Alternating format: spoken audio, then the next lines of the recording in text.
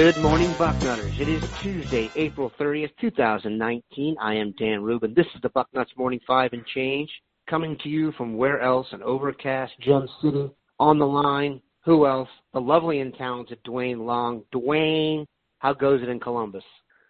Same as it is down there. It's cloudy, but that's better than what we were expecting. If you just saw the weather report earlier in the week, it was supposed to rain just about all week, and now it's been okay, so I'm pretty happy about that.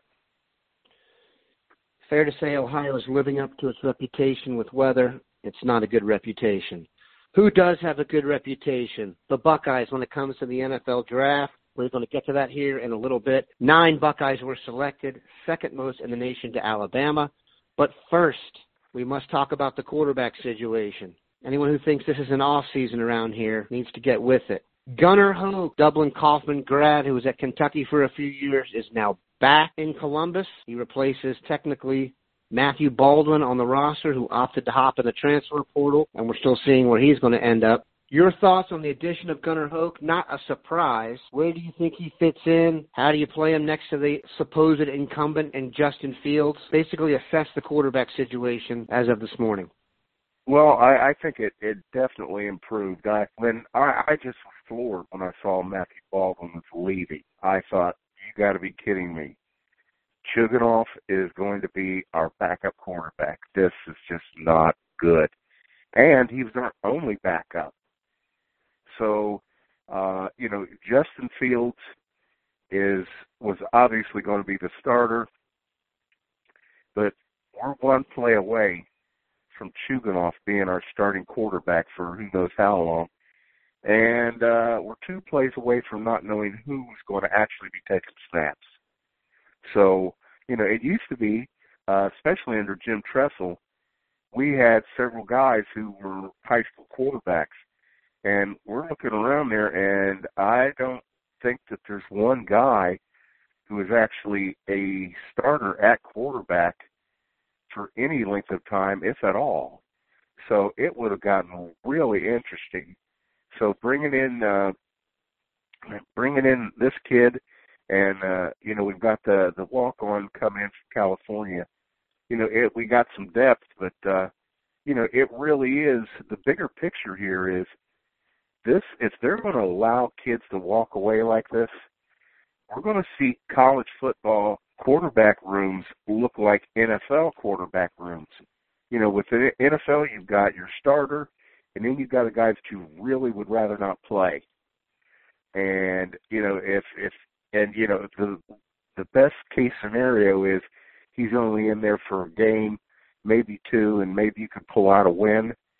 That's what you're looking at with the NFL, and that's what you're looking at now with college football, unless the NCAA does something to modify this transfer rule. These guys are going to be bailing, and it's going to be quarterbacks, because that's the one position on the field where you've got one guy that's going to play 90+% of the snaps, and the other guys are, I'm not going to sit here. I'm going to go somewhere where I can play. So you're going to have quarterbacks spread all over the country. They're going to be sticking for a year, maybe 2. I mean, look at the Buckeye quarterback room 2 years ago. You got J.T. Barrett, and sitting there, you've got Dwayne Haskins, who's now an NFL guy, 15th in the first round. You had Matthew Baldwin, and then you've got Miller coming in, Jack Miller coming in next year. So you've got a stacked quarterback room.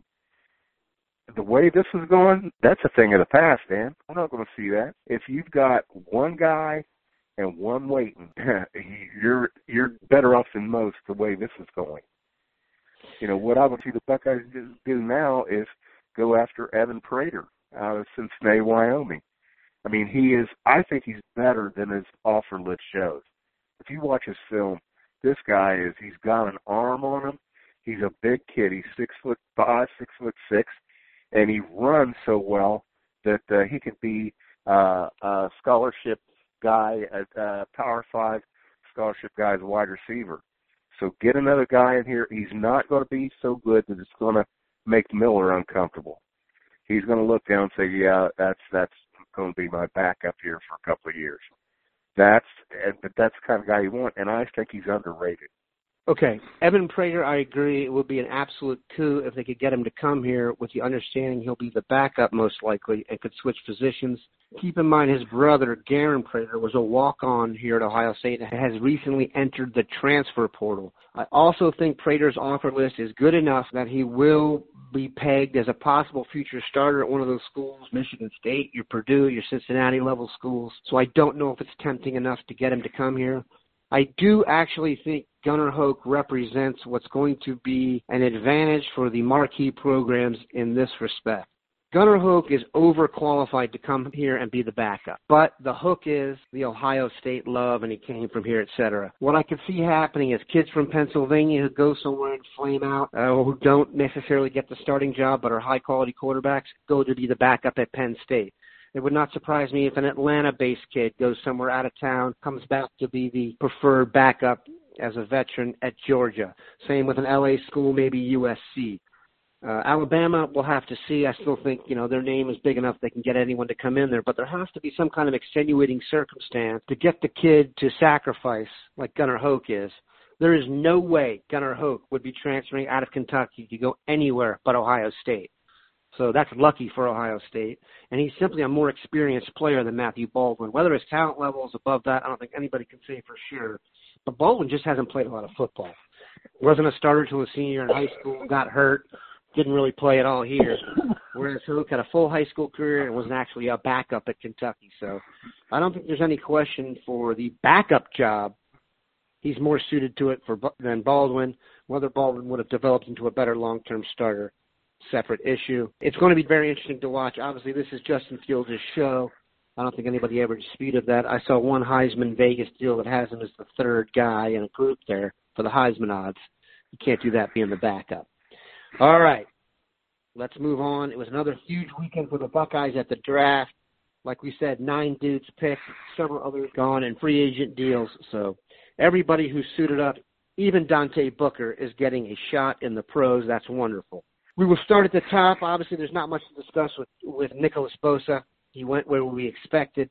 Thankfully, his injury his senior year did not send NFL scouts elsewhere, and they got what they got. I would not be surprised to see Bosa be Rookie of the Year. I think he enters a wonderful situation. If you look at San Francisco, they've beefed up their defensive line and free agency as well, so he's going to be joining an emerging group there. High hopes for Bosa. Let's get to what was obviously the biggest story. Dwayne Haskins dropped, put that in quotes because you can't drop it someplace you weren't in the first place. But the real news was Daniel Jones went at number 6 from Duke to the Giants. Haskins dropped to his hometown Redskins at 15. What was your impression of Haskins' night, and how do you think he'll do in Washington? I couldn't be more shocked at this guy. I watched him throw at the combine. I'm like, why is this guy's name even in first-round conversation? He's just, I was not impressed with him at all. I did not see the arm strength. There was just nothing about him that jumped out at me that this guy would be the number 6 pick in the draft. But then Gettleman, this genius who was running things for the Giants, he decides to get stupid and do something stupid. That was just ridiculous. How do you pass on Dwayne Haskins for this guy that nobody knew about until the combine? It was just absolutely crazy. Dumbest move in the draft, period. Just ridiculous. He's getting hammered. If you go on the internet, just type in his name, and I'm telling you, you are not going to find an article that supports his decision. You're not going to find one. He is just getting hammered, and rightly so. Here's my concern. Haskins, and I have a little bit of experience covering the Redskins back in the day. Believe it or not, the same people are still somewhat in charge there despite how bad it's been. It's just not a well-run organization. He's going to be under a ton of pressure. We saw what happened with Robert Griffin there started out fantastic and then nosedived in an epic way. I just really hope they treat Duane correctly. Jay Gruden is the coach, and he is literally on his last legs there. He's already been there longer than any other Redskins coach during Dan Snyder's tenure. So I think it's a tough situation, but I do think Duane will be the best quarterback on the roster. I mean, you're talking about Case Keenum and Colt McCoy, who are literally the definition of backup and mediocrity in the NFL. So I hope they take it slow with Duane. I hope he's not forced into the starting role and shell-shocked behind a mediocre offensive line. But I do have a feeling he's going to be pushed into service pretty early, and they're going to be selling a lot of jerseys there. Whether he wears number 7 is still up for debate. Joe Theismann's got to clear him there, but we will see. Of the other Buckeyes, Paris Campbell went to the Colts in the second round. Terry McLaurin also to the Redskins in the third. Mike Jordan in the fourth. A couple others. Who landed in a spot that you think they have a chance to thrive? I believe that you have to look at Campbell. The Colts, who's playing better than the Colts at the end of the regular season last year? Nobody. The Colts were really playing well. He's got a quarterback, had obviously a major injury. It looks like he's worked through it, but he was looking like a star before that. And they've added a few other elements.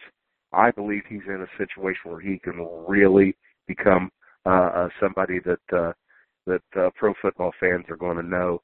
Just they can click off everything. Yeah, a Ohio State guy and blah, blah, blah. Yeah, I believe he could be that household name considering the situation he's walking into. I could not agree more. I think of everybody in the draft, Paris landed in the best spot. He's going to a place that has an unquestionable franchise quarterback who has made more with lesser talented receivers. He's going to a place that already has a number one receiver in T.Y. Hilton. So he's not going to be under the pressure to be a 95-catch, move-the-sticks guy, because we all know he's really not that guy. I also think it's an intelligent organization with an intelligent quarterback, and they will figure out a way to use Campbell. And, by the way, he's within driving distance of his hometown, which doesn't suck. He's far enough away that his parents probably won't do the drop-in, but he's close enough that he can have all his relatives there. Very happy for Paris. Paris, to me, was a true success story in that had he left at this time last year, and that was a consideration, he would have been a 6th or 7th round pick. Instead, he came back and maximized himself and really took advantage of the process. I'm going to give you a sleeper of a guy who landed in an awesome situation but probably wasn't happy with where he went in terms of what round, and that is Mike Weber, picked number 218 in the 7th round to the Dallas Cowboys. Believe it or not, I believe Weber will be the primary backup to Ezekiel Elliott next year. The Cowboys drafted Tony Pollard out of Memphis in the 4th round, but he's going to be their Alvin Kamara-type back. They're really expecting Weber to come in there and be their possible every-down backup, and it's with Zeke. So I do think he landed in an excellent situation. Ironically, I think he cost Rod Smith a job, but very interesting on that front. What is your impression? There was some talk of Mike Jordan, 3-year starter, started here as a true freshman on the offensive line. We all know how rare that is. Fell to the late 4th round. Some are saying he should have come back. What's your vibe on Mike Jordan's decision?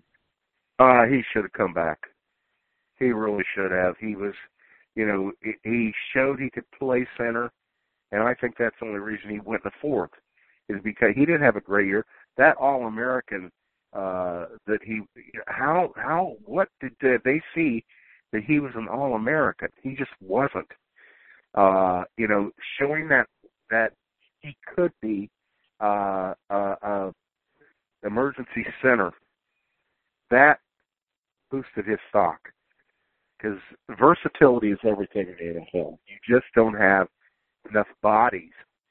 So guys that can do multiple things for you, that increases their value.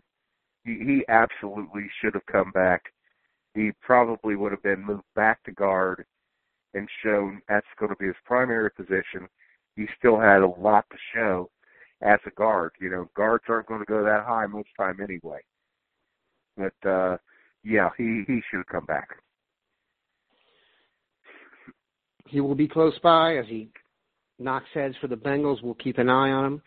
We hope you enjoyed the show. Keep an eye on the message boards today. They could be hot and heavy. Have a good one, Bucknutters.